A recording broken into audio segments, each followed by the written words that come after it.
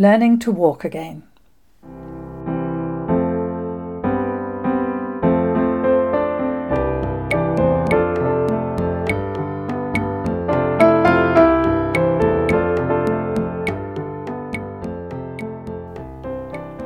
My lovely, handsome physiotherapists came next. They were excited at the prospect of getting me walking again. Couldn't they see that my leg was a mess? That it was wrong, shorter than the other one, and bent? "You can't put weight on it until your caliper is built, to protect it," Jan said in his clipped yet sing-song Scandi accent. "But we can start some exercises on the bed to prepare it." "Caliper!" I screamed inside. "Okay," I whispered, fighting back tears. Jan, my favourite, took control while Ansel watched. Jan bent my leg and placed a foam block under it, then asked me to try and straighten it a little. Nothing! My brain told it to move, and it did twitch slightly, but it didn't want to straighten at all. That's all I needed, a deformed leg that didn't even move. For the next 20 minutes I sweated and cried, and I did manage to move it a little, but not much. "Don't worry," he said. "This is fine. Perfectly natural. You will be amazed at how quickly the muscles will return." I looked down at my mismatched legs and said nothing. They walked away, chatting and laughing, patting each other on the back and waving goodbye to me in a carefree way, as if there was absolutely nothing wrong. Mum, Dad and Gaynor came later that day. They were excited and full of expectation.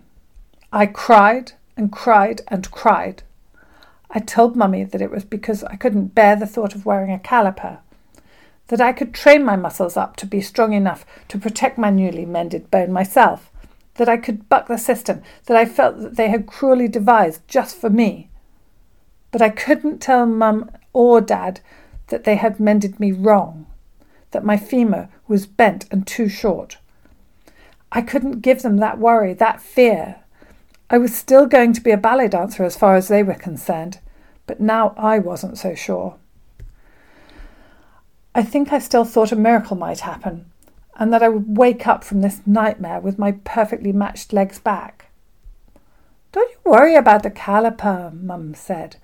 "I'm going to make you a lovely maxi dress so no one can see the ugly thing."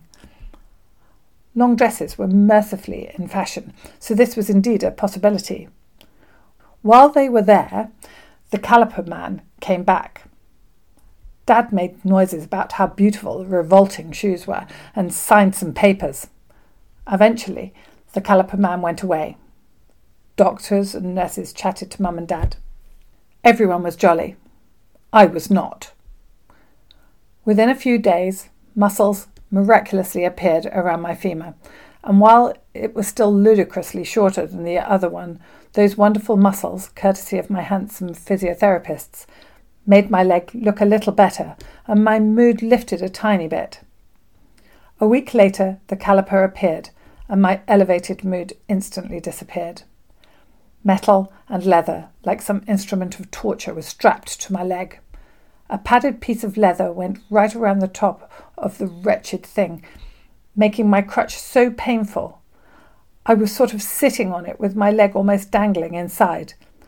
"This will stretch your leg," slipped in Jan one day. "Really? So casual? He knew it was too short? Why did he not mention it before?" Suddenly, while I still hated the caliper, I eyed it with some degree of hope. "You have to wear it at least for 6 hours a day," he said as he strapped me in, quite roughly I felt. They sat me up and swung my legs to the side of the bed, and Ansel held the leg that was inside the caliper in his lovely strong arms, as if it was the most precious thing ever. Slowly they stood me up, and a feeling of nausea gripped my whole body. They laughed and said it was travel sickness. I blacked out and woke up with their handsome faces staring at me with a mixture of concern and amusement. "Enough for today, I think," said Jan. "No!" I shrieked. "Please, let's carry on." So we did. and I stood for a few minutes. That's all, but it seemed like a really big deal. Next day, I had the caliper on ready for them when they came. I realised that in order to go home, I had to get to grips with this thing. They got me on my feet swiftly and then arranged my arms, one over each of their shoulders. Marvellous. An upside to this nightmare. I could smell the soap and cologne. Nice. Swedish guys didn't appear to sweat. They smelled lovely. Okay, today you walk. Weight on my legs for the first time in 3 months. Pain, big pain on my pubis bone where the wretched caliper dug in. I shuffled along the ward towards the door. We walked out of the ward. Everything seemed big, noisy, and vacuous. This is where my family have walked every day. Lights and noise, colours, people other than my ward people. People smiling at me and nurses that I haven't seen before flirting with my physiotherapists. Humph! I'm not the centre of this universe. We are heading for a walkway with polystyrene ceiling tiles, strip lights, and bars to lean on by the window. We turn towards the window, and there are my mum and dad, much earlier than they usually come. Their gaze drifts up in our direction, and the smile that spread across my mum's face was one that I only really understand now that I have children of my own. All through these months, I have seen pure pain in her face, and now that beautiful, loving face is filled with light and joy at seeing her child standing again at last.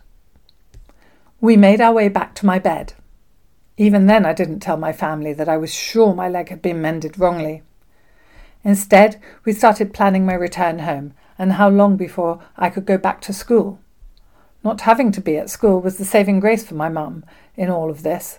For me, for the first time ever, I couldn't wait to go back just to see if I actually could dance or not. Dad kept examining the disgusting caliper and commenting on the beautiful shoes in an attempt to make me feel good about it. It didn't work. Those shoes were indeed made of beautiful leather, but they were flat lace-ups and looked like they belonged to a businessman. Ironically, they really would be fashionable today. I hated everything about that caliper and couldn't bear to look at it or those shoes. The next few days went in a flash, and my walking improved at a staggering pace, excuse the pun. As the muscles returned to my injured leg, the bend in the bone began to show less and look better, but it was still much shorter than the other one, and I was not convinced that it ever would be the same length.